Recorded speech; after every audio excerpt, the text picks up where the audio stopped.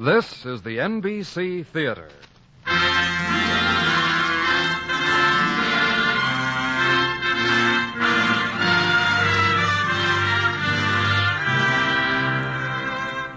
From the NBC Theater in Hollywood, a full-hour drama based on one of the richest novels of American manners, Edith Wharton's The House of Mirth.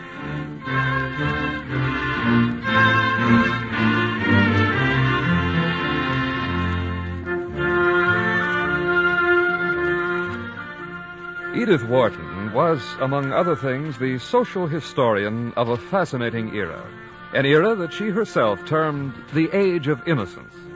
She wrote of the later decades of the 19th century in and around the estates and mansions of New York, and she both defined and criticized the codes which prevailed there. We bring you today one of her most representative works, The House of Mirth, dramatized for radio by Alan Sergel. At intermission, we will bring you a brief essay on the writings of Edith Wharton by Isabel Bolton, author of Do I Wake or Sleep and The Christmas Tree. Herewith, The House of Mirth by Edith Wharton.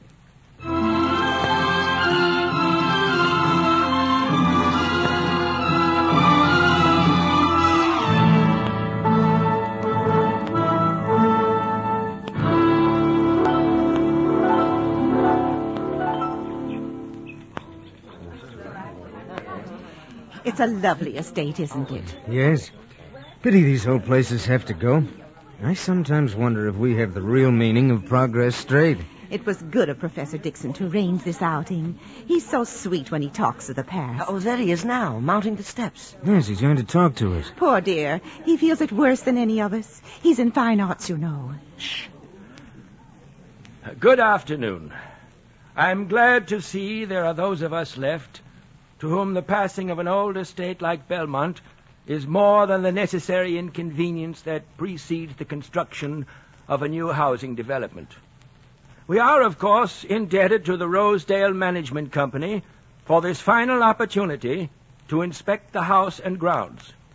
Now, before we make our inspection, I wonder if you join me. Take seats up here on the terrace while I tell you something of what I've learned of the real history and tradition of Belmont. You hear that, sir? He's going to tell us something of Belmont's real history. Oh, yes. Very good of him. Aren't you going to join him? No, thank you. I believe I'll just sit here on this stone bench a bit longer. But surely, sir... I find it quite comfortable here. All the way from New York to sit on a stone bench? The unspeakable whims of the elderly. Huh? Oh. Well, if it's all the same to you... Well, by all means, only hurry. Professor's about to begin. Don't want to miss a thing about the real history and traditions of Belmont. There. All seated? Fine. Now to begin with, the, what you might say, high noon of Belmont took place around 1905. Guests would start out for here from the old Grand Central Station. The high noon of Belmont, 1905. The Duchess of Bestwick. The old Grand Central Station.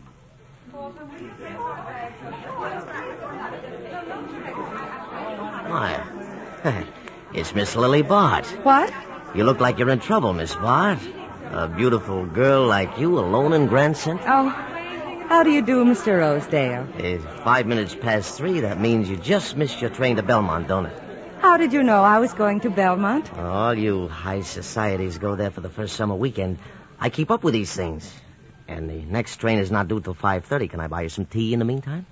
Well, I'm afraid not. You see, my dressmaker, this is a perfect opportunity to get some fittings I've been putting off. I'll take you there. Why, no, I'd rather not. It's quite close. However, thank you so much. Oh, well, it's been a pleasure, Miss Bart. I hope you enjoy yourself at Belmont. Thank you, Mr. Rosedale. Oh. Quite a close call, Miss Lily. Lawrence Selden, I didn't see you. I saw you and Mr. Rosedale. And if I'm to judge by the pantomime, you've just turned down one of his invitations. To take tea. Do you know him? He's my landlord. Really? And the landlord of many establishments far more impressive than mine. Poor chap.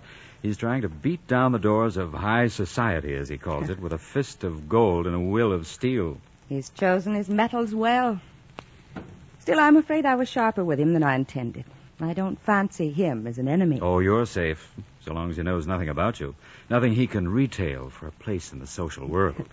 You know, actually, I'm dying for some tea. Then may I? I remember the next train for Belmont doesn't leave till 5:30. Everyone seems to know I'm going to Belmont. Yes, I was invited there myself. Only I'm not going. The elusive Mr. Selden. Then it's tea? But where? There's no place close. Well, that is a problem, isn't it? Of course, we could... no. We could what? Well, it was an impulsive thought. I was going to say that my own place is just off the station. That was impulsive. Nice young ladies wouldn't. Would they? Are you nice? Am I?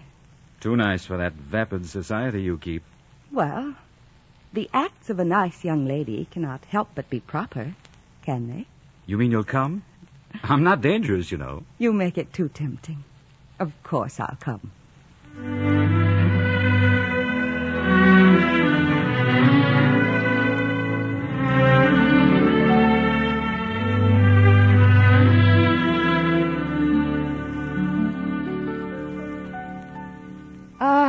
How delicious it must be to have a place like this all to oneself.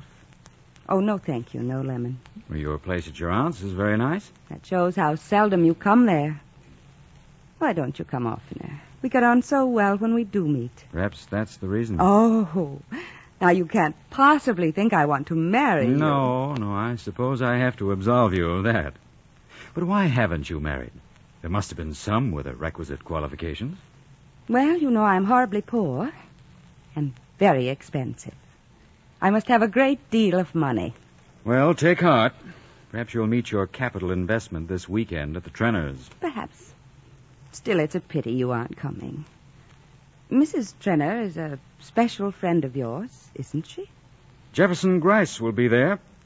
He ought to suit your requirements admirably. Very dull, very shy, very rich. Curious you should mention Mr. Gryce. Mrs. Trenner has invited him especially for that purpose. It's remarkable how eager she is to marry me off. Can you think why? More tea? Oh, no, thank you.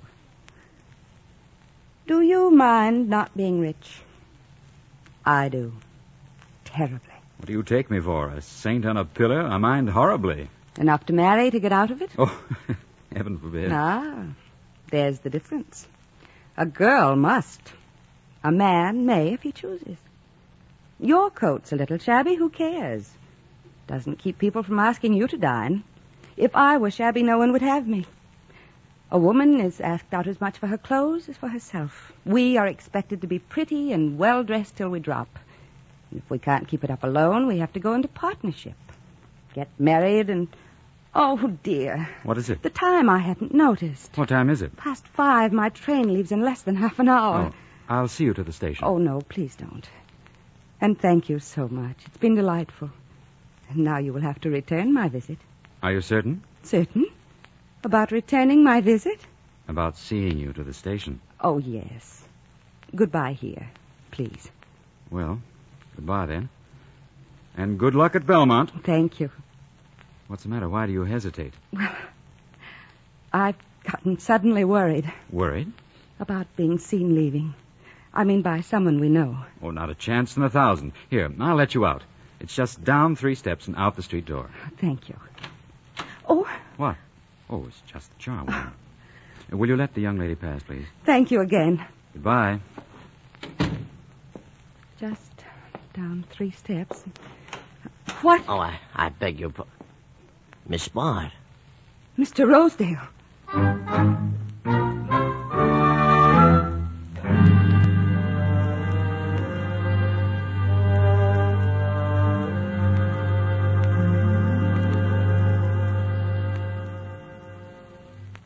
It has been nice, hasn't it, Mr. Gryce? Our little talk here in the library this morning. Yes, nice. Nice of you to, that is, put yourself out, Miss Bard. Lily. Miss Lily. Put myself out? Why, it has been a delight discovering that we have such similar tastes in literature. Yes, delight. So few young ladies these days show, show such an interest in my Americana. Your what? My, what we were discussing just now, my collection of Americana. Oh, yes, indeed, Americana. And do you really enjoy reading your books on Americana as much as they say, Mr. Gryce? Read them? Oh, I don't do that. I collect them. Of course. So much more fitting. How fortunate that I happened in while you were here alone. Else I might never have learned of your endowments. My endowment? That is, your literary endowments. Oh, yes, literary. Actually, Miss... Lily. Miss Lily, actually, I've never dared hope you would be the one to take an interest in my endowments. How ungenerous to yourself. I had imagined you as being more partial to the type of... Well, now that Selden chap. It's lovely out, Mr. Gryce. The Belmont grounds are always loveliest this time of year. Would you care to? Oh, I'd care to a great deal, Miss Lily. Lovely. Of course, I shall have to go up for a light overcoat first. These early summer breezes, you know. Yes, of course. And a few other details. I always spray my throat this time of day, but I shan't be much more than an hour. I shall wait for you here. Oh, Miss Lily, you don't know what I... Later, on the grounds. Yes, of course, later. Certainly not more than an hour and a half. Lily Barr. Carrie. Well, I thought it must be you. Whatever in the world are you doing in a library of all places? I hadn't seen you about since bridge last night. Where I so incautiously lost my last $300. Oh, why is it we single women who can least afford it do all the losing? Perhaps because we have nothing else to lose but our money. Certainly not our husbands. Ah, but there are advantages to singleness, too. Oh, you can speak in that way. You are single by choice. Yes, by the choice of my two husbands who divorced me. Has our hostess been down to see you yet? Judy Trenner? Why me? Oh, you, above all others. It appears she invited Lawrence Selden for the weekend, but the gentleman has chosen not to present himself. She is scurrying around seeking the answer to the riddle in her guests, rather than in her own mirror. I wonder that Gus lets her go on so openly, except that really he is no better. Oh, where are the good departed days of dishonor with discretion? They're still with us. But they exist now only for the single girl, who must also be careful not to pursue a course of honor with indiscretion. I'm sure that's very profound. However, none of those things will concern me shortly. None of those things... Wait a moment. Jefferson Gryce. That was he I saw departing here with that uncommonly free air, like the lifting of dyspepsia. Mr. Gryce was here, yes. Lily, not you. Do you mean to say you've actually done it? Oh, I only mean to say that Mr. Gryce and I are getting to be very good friends. I'm waiting now to take a stroll on the grounds with him. Oh, Lily, how beautiful. You know, they say he has $800,000 a year and spends nothing except on some rubbishy old books. And his mother has heart disease and will leave him a lot more. Oh, Lily, do go slowly. One never goes any other way with Mr. Gryce. I shouldn't, for instance, be in any haste to tell him that he has a lot of rubbishy old books. And don't wear your scarlet crepe de chine for dinner. And, oh, dear. What is it? It's our host, Gus Trenner. So it is. And he's bearing for here as though he really means to see someone. Yes, and I've ceased to be someone with Gus Trenner since my first bloom and my second husband left me. Ah, how do you do, ladies? Hello, Gus. You'll excuse me. I promised Janie Van Osberg I'd join her to watch the tennis. Certainly. I'll see you this evening, Lily. Yes, do, Carrie. How are you, Miss Lily? Sorry I missed you last night. But we've never had reason before to comment on missing one another, Mr. Trenner. Truthfully, Miss Lily, I suppose I've always been more than a little afraid of you. Oh, how needless.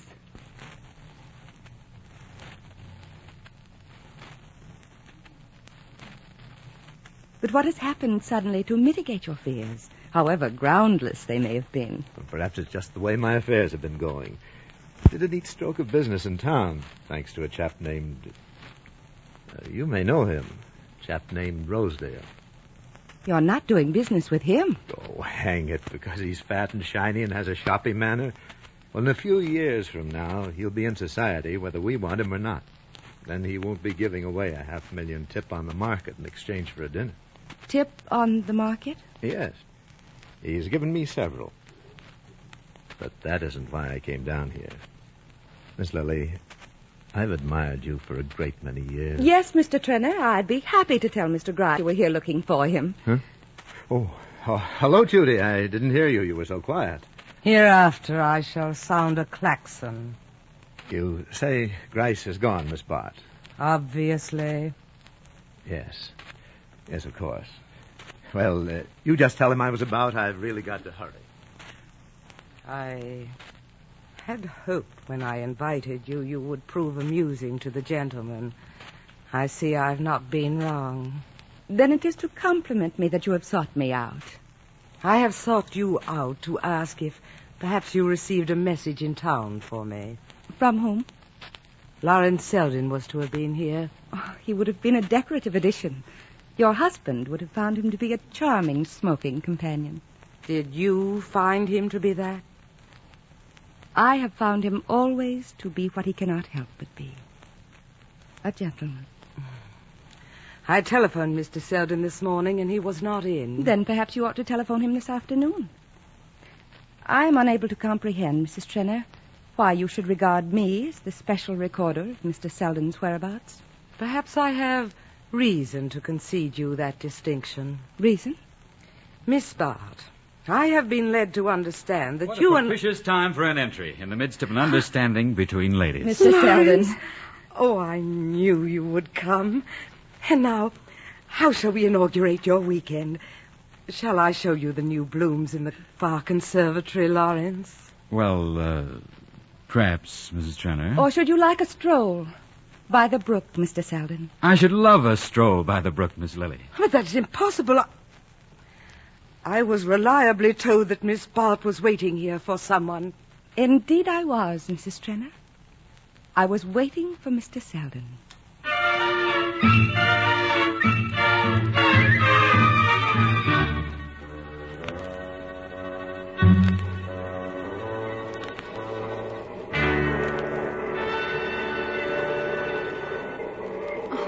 Lily, why did you do it? Oh, these horrid suburban trains. Now you've practically been turned out of Belmont, and that's the least of it.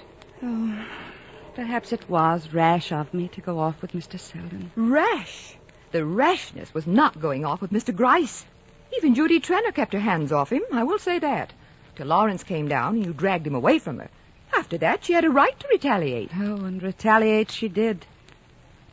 What was it she really told Mr. Grice that made him run off on the next train? Don't ask me. Horrors. She seemed to have raked up everything.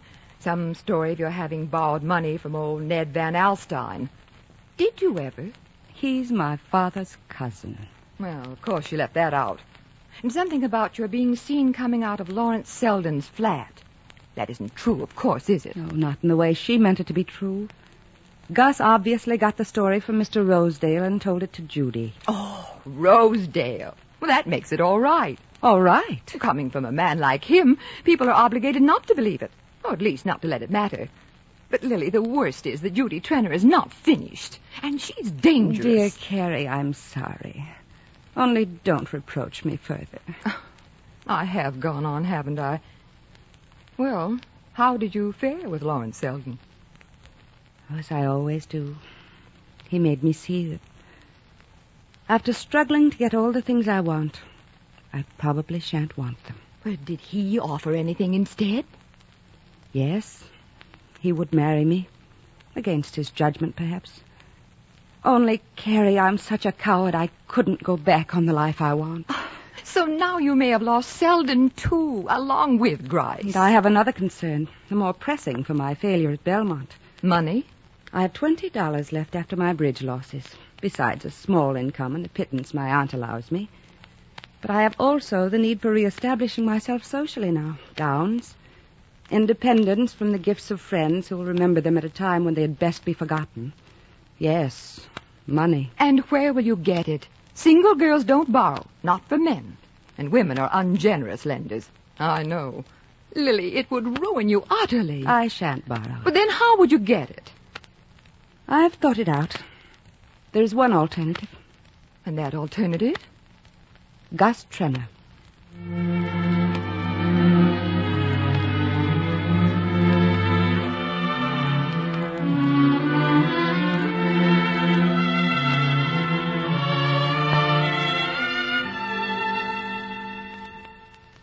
And I'm such a child about money matters, Mr. Trenner. That is why I conceived this reckless idea of visiting you at your office for counsel. Oh, hang it all, not reckless at all. Very wise. Wish more women showed your good sense. But here now, it doesn't have to be Mr. Trenner, does it? We know one another well enough for you to call me Gus. Now, don't we? Oh, indeed, I feel at the moment as though you are my truest friend. Exactly. And no reason why friends shouldn't be just that, is there? I mean, well, you know, Miss Lily, you are... I am poor. Yes, I know that. Oh, that, hang it, that's only temporary. What I was trying You see, I have a tiny income of my own, but I'm so ignorant of money matters that I don't know if my aunt's agent, who looks after it, is... Oh, but I didn't mean to stifle you with all this. Not stifling at all, not at all. Really? Well, then, I thought if you would perhaps take over my investments. As I say, I know nothing of such things. But you used once the word tips. Market tips? Oh, yes, of course, tips. Well, you just trust me, Miss Lily, just trust me. I'll make you a nice, handsome sum of money. And now, if you'd like some tea... Tea? Why, I'd love some tea. Gus.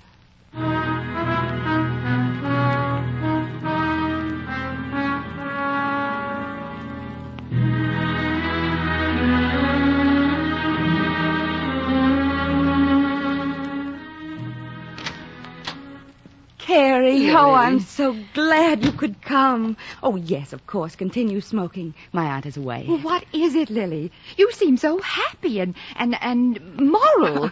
I always thought that to be a contradiction. I am happy.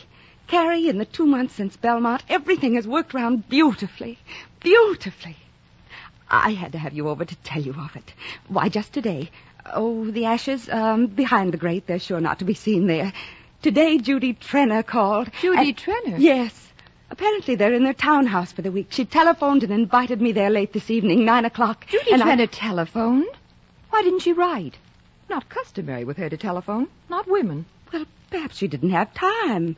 Perhaps she was anxious to talk away our differences. But it's so irregular for Judy. Generally, she's so formal in her invitations. Do you think Gus... Oh, no. I'm certain it was all Judy's conception. Although Gus has been a great comfort. Do you know he has made me $9,000 already? It has lifted my worries entirely. Although he has grown a bit difficult of late. I believe he thinks me insufficiently appreciative. Yet I'm not at all. I appreciate it a great deal. Oh, but I haven't told you the most pleasant bit of all. Carrie, you must make a guess. Your aunt has passed on and left you her estate. Dear Carrie, Lawrence Selden has telephoned. I'm to meet him this evening. Lawrence Selden? But I understood you were to visit the Trenners. I told Judy of my engagement with Mr. Selden, and she has arranged that I can do both. You see, Mr. Selden is going to be at the Van Osburgh party until 10. May I sit down? Oh, how uncivil of me, of course. And now, perhaps, with my new independence... Well, Carrie, Mr. Selden and I could conceivably make a match of it. Hasn't everything turned out beautifully? Beautifully. Judy Trenner. Well, it sounds like a most Christian arrangement on her part, doesn't it? Most Christian. But for one disconcerting detail.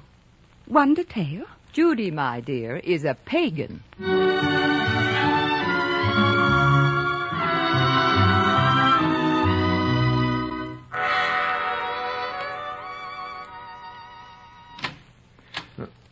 Oh, Miss Lily, what a surprise. Come in. Sorry to welcome you so informally, but the servants haven't come down yet from Belmont. Well, where's Judy? Judy? Oh, well, the fact is she is not well. Not well enough to see me? Doesn't she want me to go upstairs? Why, no. The fact is she's not up to seeing anybody. It came on suddenly, you know. You won't take a drop just for sociability. I had a good deal myself. Here, where are you going? Don't be absurd, Gus. I'm leaving. Why must you go? Give me 5 minutes. If Judy had been down, you'd have sat gossiping till all hours. You can't give me 5 minutes. No, it's always the same story. I can't get near you. I go to those vulgar parties just to see you. There's everybody talking about you and asking me if I'd ever seen anything so stunning. When I come up and say a word, you never take any notice. Gus, I must really ask you to ring for a cab. And supposing I won't ring for one? Then I shall call upstairs for Judy. Call and welcome, my dear. I told you that bit about Judy being upstairs is the only way to get you inside the door. Judy isn't in. She's not expected. You mean we're here in this house alone? Yes. I've been waiting for a quiet time to talk things over. Now I've got it. I mean to make you hear me out. Lily, I want to know just where you and I stand. Hang at the man who pays for dinner is generally allowed to have a seat at the table. Gus, you must see that I can't stay here talking to you at this hour. Why not? You go to men's houses fast enough in broad daylight. Strikes me you're not always so deuced careful of appearances. If you have brought me here to say insulting things... Lily, I'm not asking payment in kind. Such a thing as fair play and interest on one's money. Hang me if I've had so much as a look from you. Your money? What have I to do with your money? You advised me how to invest mine, and I... You mean it was your own money you gave me? Not the returns on my income? That's all right, Lily. It still is. You're welcome to all of it and 10 times more. Let me past. Let me past! Lily. Lily, where are you going? Come here. Lily. Lily. Lily.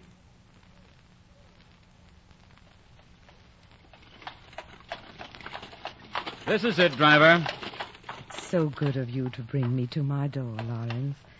Although I'm afraid you made me insist more than a lady ought.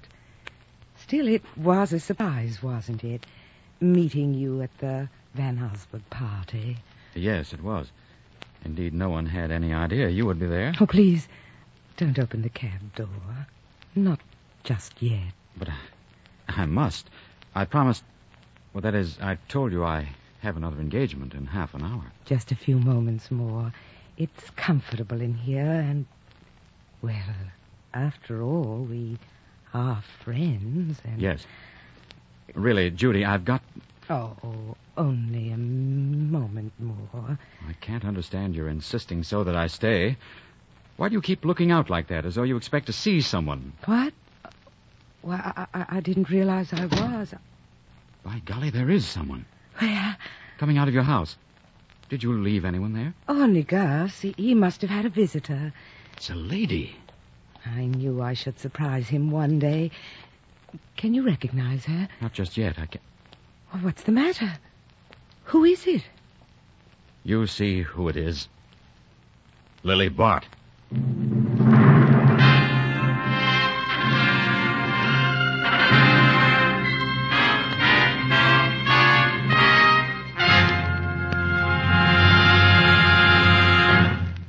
From Hollywood, the NBC Theater is bringing you a radio version of The House of Mirth by Edith Wharton.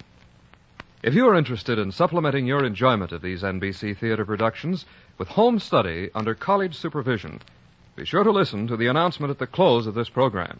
And now, an essay on the writings of Edith Wharton by the celebrated novelist Isabel Bolton. Edith Wharton's contribution to American literature rests on her ability to write well and from first-hand knowledge about the world of fashion and extravagant society that prevailed at the turn of the century. She came of an excellent family. She had wealth and an unassailable social position. Like her master, Henry James, she was well aware of the change in moral values and the high tide of vulgarity that had, with the appearance of the great industrial barons and their newly created wealth, invaded the small, tight world of correct deportment and gentle breeding into which she was born.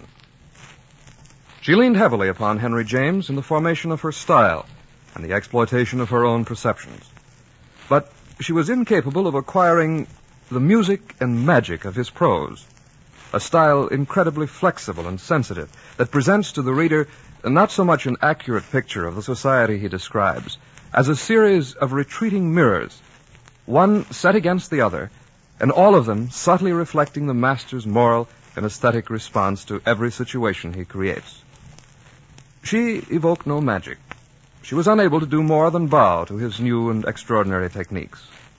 Unlike her master, she was a very worldly person, and though this limited her in depth and impaired her sensitivity, it did enable her to contribute something which no other American writer had achieved as well, an accurate portrait of the society in which she moved. She had a precise and appraising eye, and, when she cared to use it with discrimination, a fine sense of satire and irony. She was more of a realist than Henry James, and her characters, her social gatherings, her houses and lawns and gardens seemed somehow far more authentic than his. When, for instance, she wrote about a millionaire, she made him a very valid and believable person, not like some of Henry James' millionaires, an image of perfection, fashioned more on the need to make him good than on scrupulous observation of his living models. No, such mistakes Mrs. Wharton did not make. She was far less innocent than her master. The House of Mirth is, it seems to me, her most important book. Here, New York at the dawn of the century comes vividly to life, and the irony, implicit in her magnificent title, is made the sharper because of her sympathy for her heroine. She has created in Lily Bart one of those tragic spirits of fine and fastidious sensibilities, unable to withstand the corrupting influences of her environment. A truly Jamesian character. Yes, the shadow of the master seems to fall upon this girl. That concludes Miss Bolton's essay. Our radio version of The House of Mirth will continue from Hollywood after a brief pause for station identification.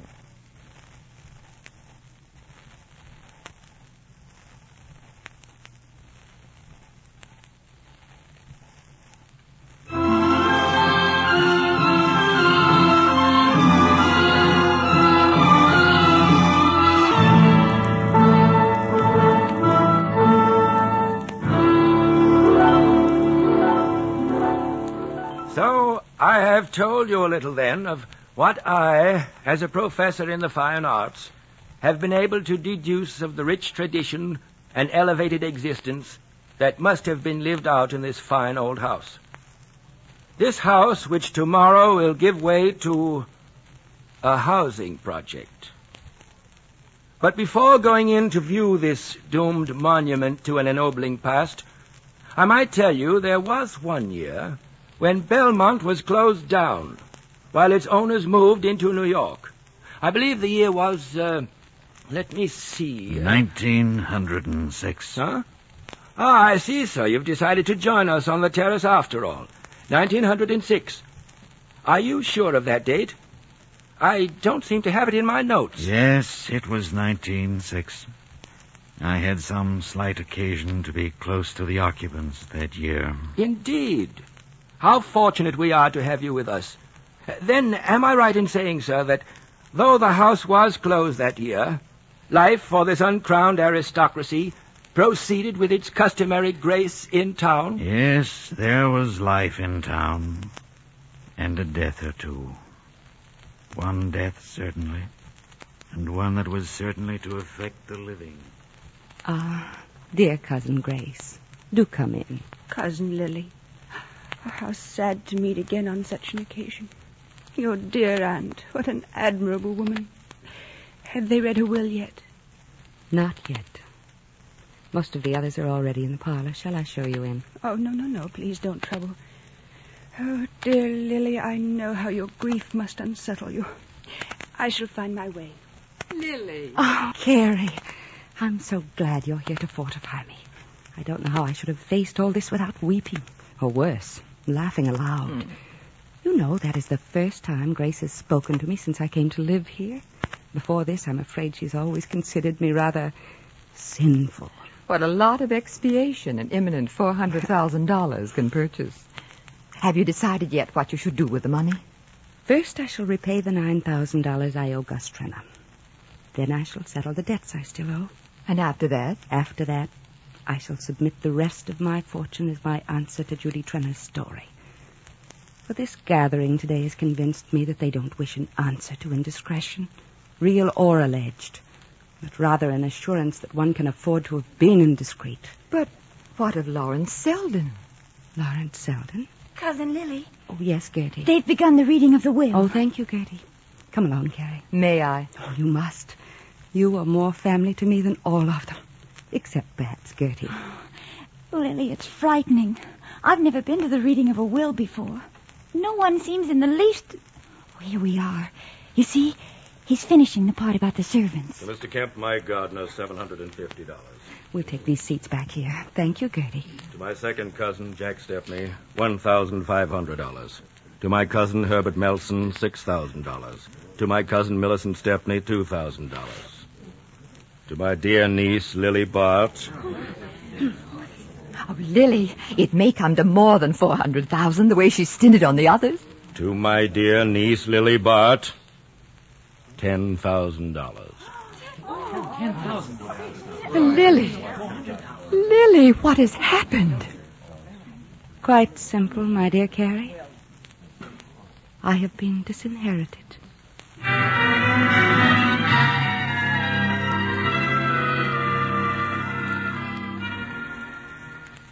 So good of you, dear Gertie, to come help me pack on my last day in the house. Oh, Lily, I had to come.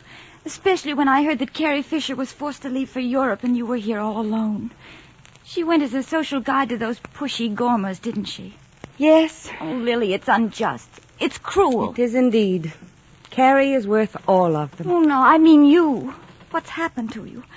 Having to leave this house, losing the money. And your aunt seems so devoted to you. She led everyone to see... Gertie, be honest. The new will was made only 6 weeks ago. Obviously, she heard of that business at the Trenners. Then if only Lawrence Selden were here. But he isn't here. He left for France immediately following that night with Gus. Lily, what happened that night? You've never spoken of it. What is the truth? The truth? Where a woman is concerned, it's the story that's easiest to believe. In this case, it's a great deal easier to believe Judy Trenner's story than mine because she has a big house and an opera box, and it's convenient to be on good terms with her. But what is your story? I want you to tell me exactly what happened. From the beginning. From the beginning. Oh, dear Gertie. How little imagination you good people have. Why, the beginning was in my cradle, I suppose. And the way I was brought up and the things I was taught to care for. Oh, no. I won't blame anybody for my faults. I'll say it was in my blood. That I got it from some wicked, pleasure-loving ancestress who reacted against the homely virtues of New Amsterdam and wanted to be back at the court of the Charleses. The truth, Gertie. The truth about any girl is once she's talked about, she's done for. And the more she explains her case, the worse it looks. And now I wonder if you'll do me a favor. Oh, of course, Lily. This letter. On your way home, would you post it for me? Oh, yes, of course. I should be... What is it? Oh, you saw the name. I didn't mean to look. Gus Trenner.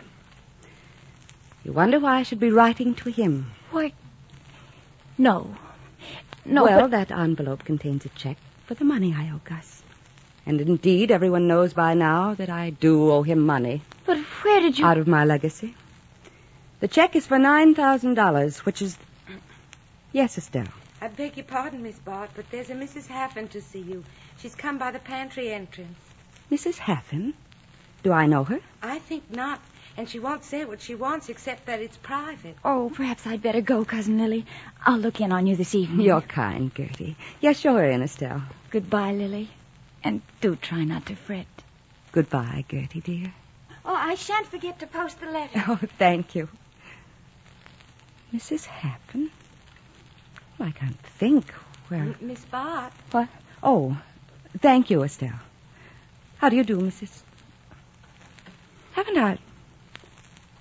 Aren't you the char lady at the Benedict? The place where Mr. Selden stays? Yes, and I've got something here you might want to see. You mean... that will be all, Estelle. Yes, Miss Bart. You mean, Mrs. Haffen, you have found something belonging to me? Well, if it comes to that, I guess it's mine as much as anybody's. I don't understand. Miss Bart, my husband was janitor to the Benedict till the 1st of the month. Since then, he can't get nothing to do. Well, I'm sorry you've been in trouble, but I still don't understand why you've come to me. I'm coming to that. When we was at the Benedict, I had charge of some of the gentlemen's rooms. Some of them get the greatest sight of letters. Oh, I've never seen the like. Maybe having so many is how they got so careless.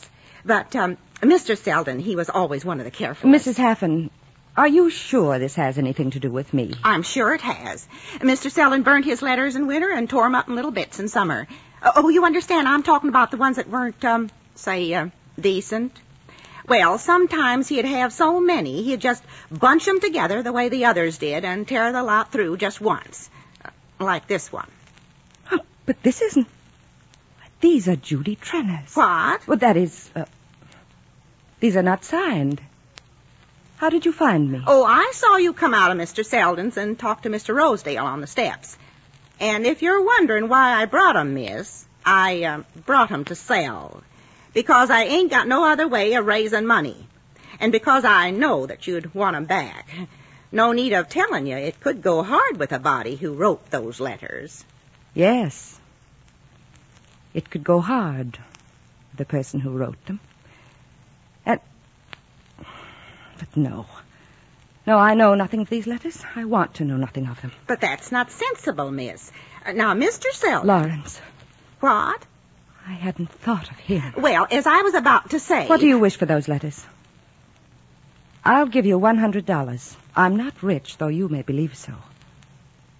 $100? Well, now, that's a fair price. I'm not unreasonable. True, I wanted a little more, but I was ready to take a lot less. Just as you say, miss. $100.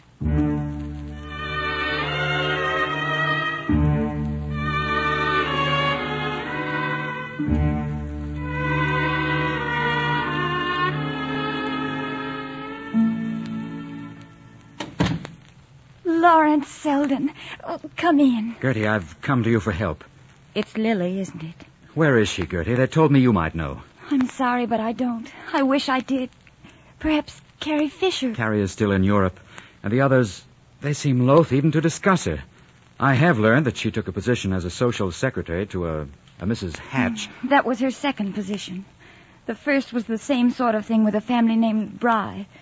She was forced to leave both by hints from Judy Trenner that Judy's presence would hinder their prospects of entering society. The woman is remorseless. And then the only thing she could get was a job in a millinery factory sewing hats. Lily Bart sewing hats. But she lost that more than 8 weeks ago. And since then I've not heard from her at all. I mean to find her, Gertie. And if you do find her... Well, I know this is none of my affair. Will I marry her? Yes. I don't know, Gertie. Actually, honestly, I think not. Not so long as her greatest want is to return to society. I know that is her want.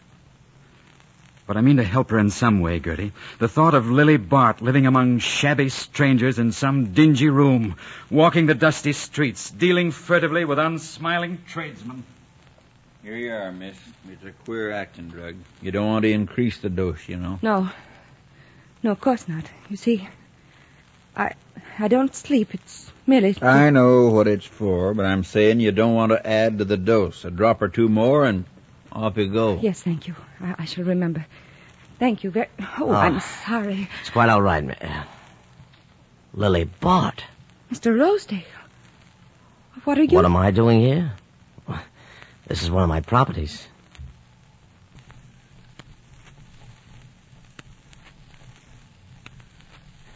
Proper question is, what are you doing here? I live close by. But you look changed somehow. I am changed, Miss Lily. If you've been reading the society notes, well, I finally made the steep climb. Person looks different when they're up where I've got and don't have to be humble anymore.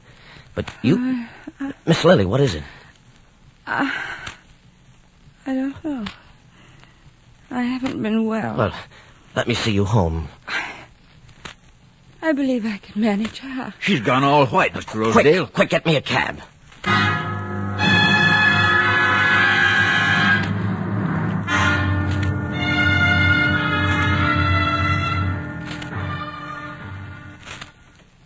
How do you feel now, Miss Lily?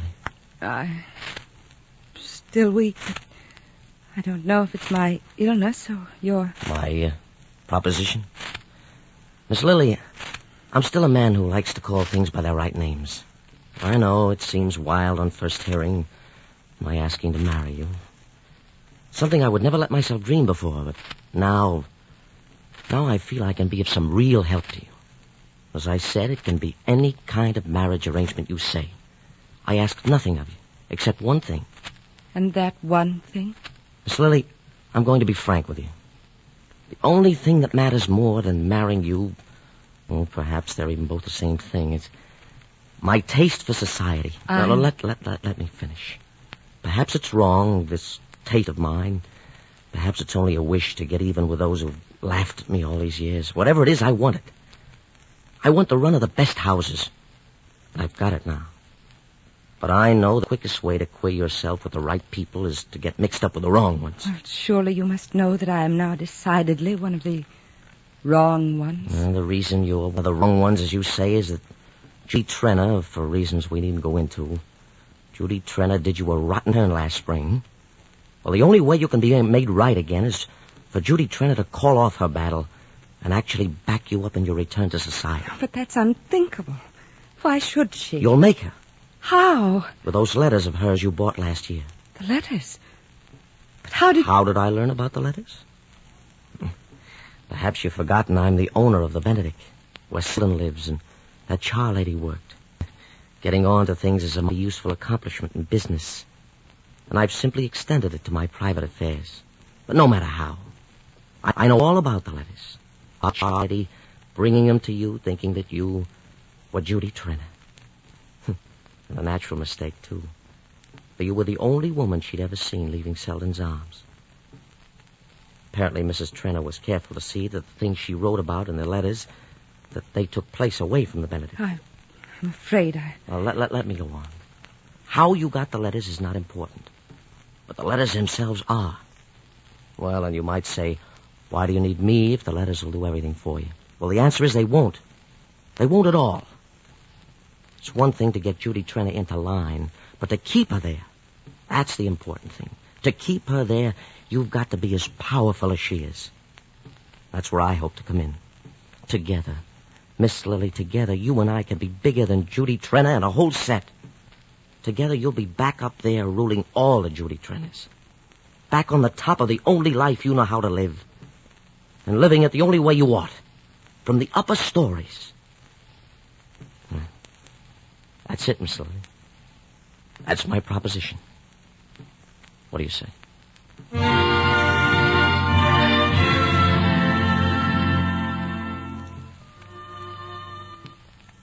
Lily Bart.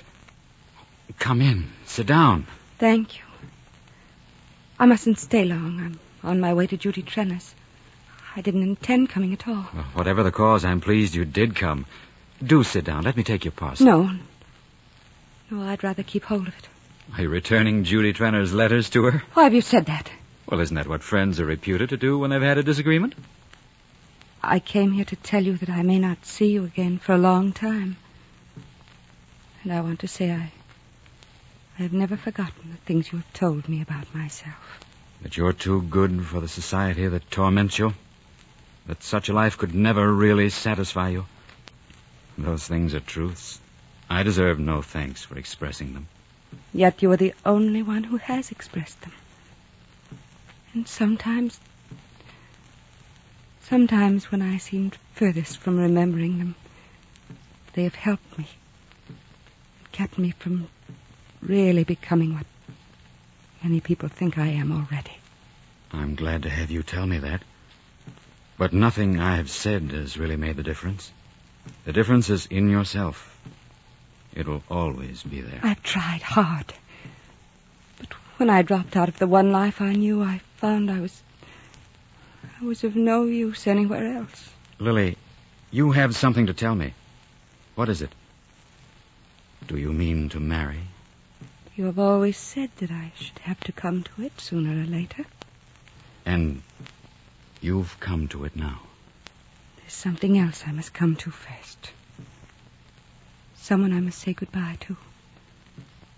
The Lily Bart you knew. The one you have drawn for me so kindly. I'm going to leave her here. When I go out presently, that Lily Bart will not go with me.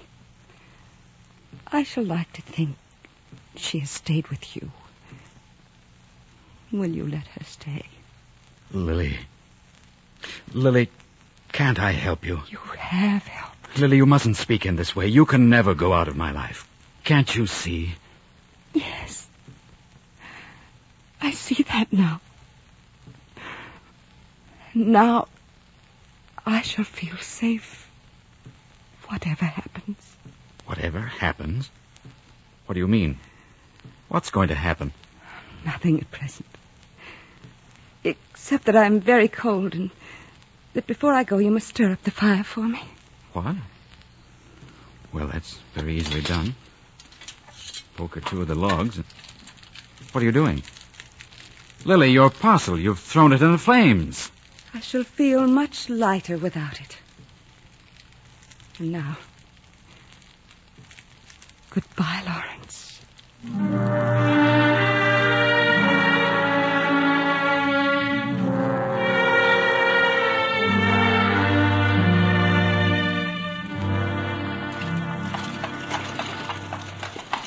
Gertie, what a glorious morning.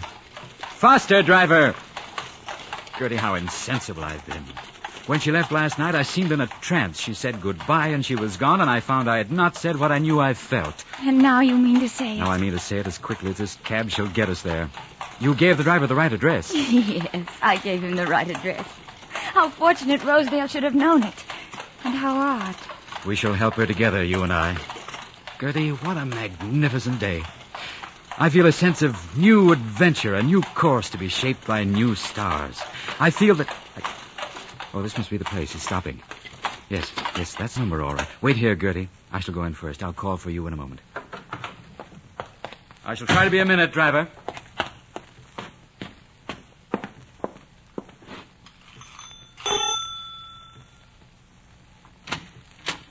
Lily Bart's room, please.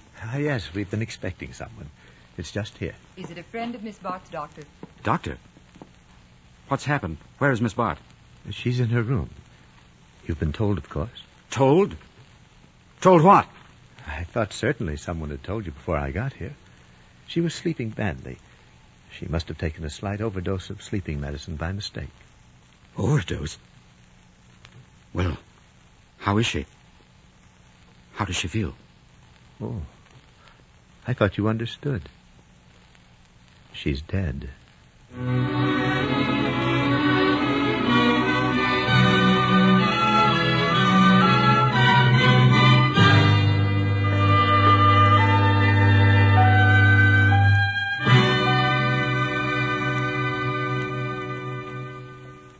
All the rest have gone, Lawrence. Even the groundskeeper. And I shall leave her, too, in a moment, Gertie. Goodbye, Lily Bart. Now perhaps you will rest, unharried by the ideals of a world where conspicuousness passes for distinction, and the society column has become the roll of honor. I could have helped you only by loving you. But the moment is gone, and I've let it go. Forgive me, Lily Bart. Forgive us all. Forgive even those who in a later time... What a glorious way of life it must have been. This trip through Belmont has certainly borne that out, hasn't it, Mr... you haven't told me your name. Selden. Lawrence Selden. Well, Mr. Selden, your presence has been invaluable here today. I never thought I should meet someone who had actually been part of the tradition of this house. You must come visit me at my home and tell me more of the things you have touched on here. And you must bring your wife. I have no wife. Oh, I'm sorry. No, nothing like that. I just never did have one. Well, then you must visit me alone. And will you join us in our next field trip to another house? No, Professor Dixon. Thank you, but no. No more poking at the dead ribs of dying houses for me. For it's a fallacy that houses speak to us. Their kindest virtue is their silence. Let them remain silent. They should crumble our ears if they would speak. So no, Professor. Let the houses fall as they will. Let their silences stand as they must.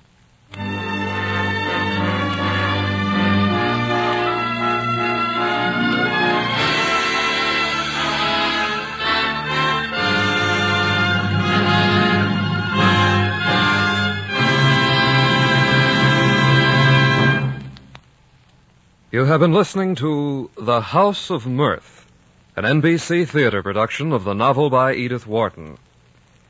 If you wish to increase your knowledge and appreciation of literature, we suggest that you might enjoy the college-supervised courses now being offered in connection with the NBC Theater.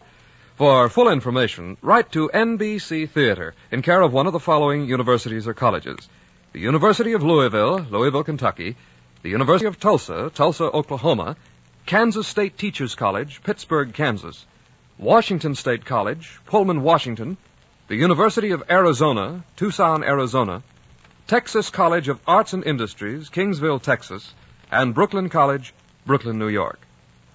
You also have a chance to win a set of the famous Encyclopedia Britannica. Several of the universities and colleges offering these courses are giving the encyclopedia as prizes to the students doing the best work. So enroll in a supervised course, and you may be one of the fortunate ones to win the Encyclopedia Britannica. Next week, be with us again at the NBC Theater for a dramatization of Theodore Dreiser's fine novel, Sister Carrie. And the following week for Ellen Glasgow's The Romantic Comedians.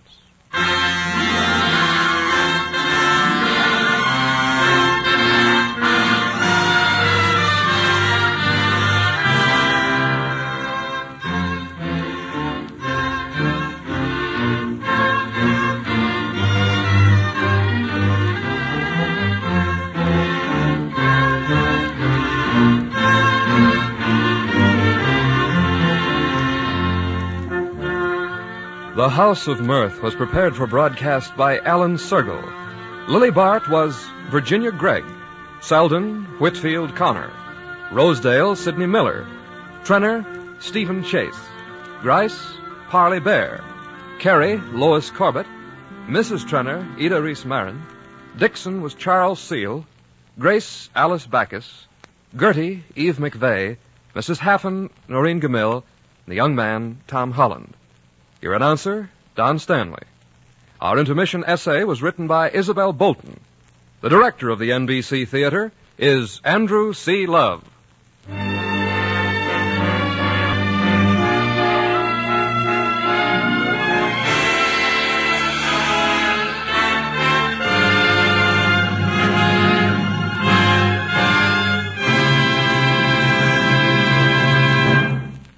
This program came to you from Hollywood.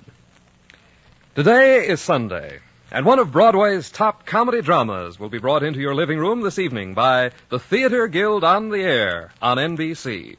It's Burlesque, with Ann Sothern and Bert Lahr, the star who played the lead in the Broadway revival of Burlesque in 1947. For an hour that will shine with good humor, be sure to join Bert Lahr and Ann Sothern on the Theater Guild on the Air this evening on NBC. You're tuned for the stars on NBC.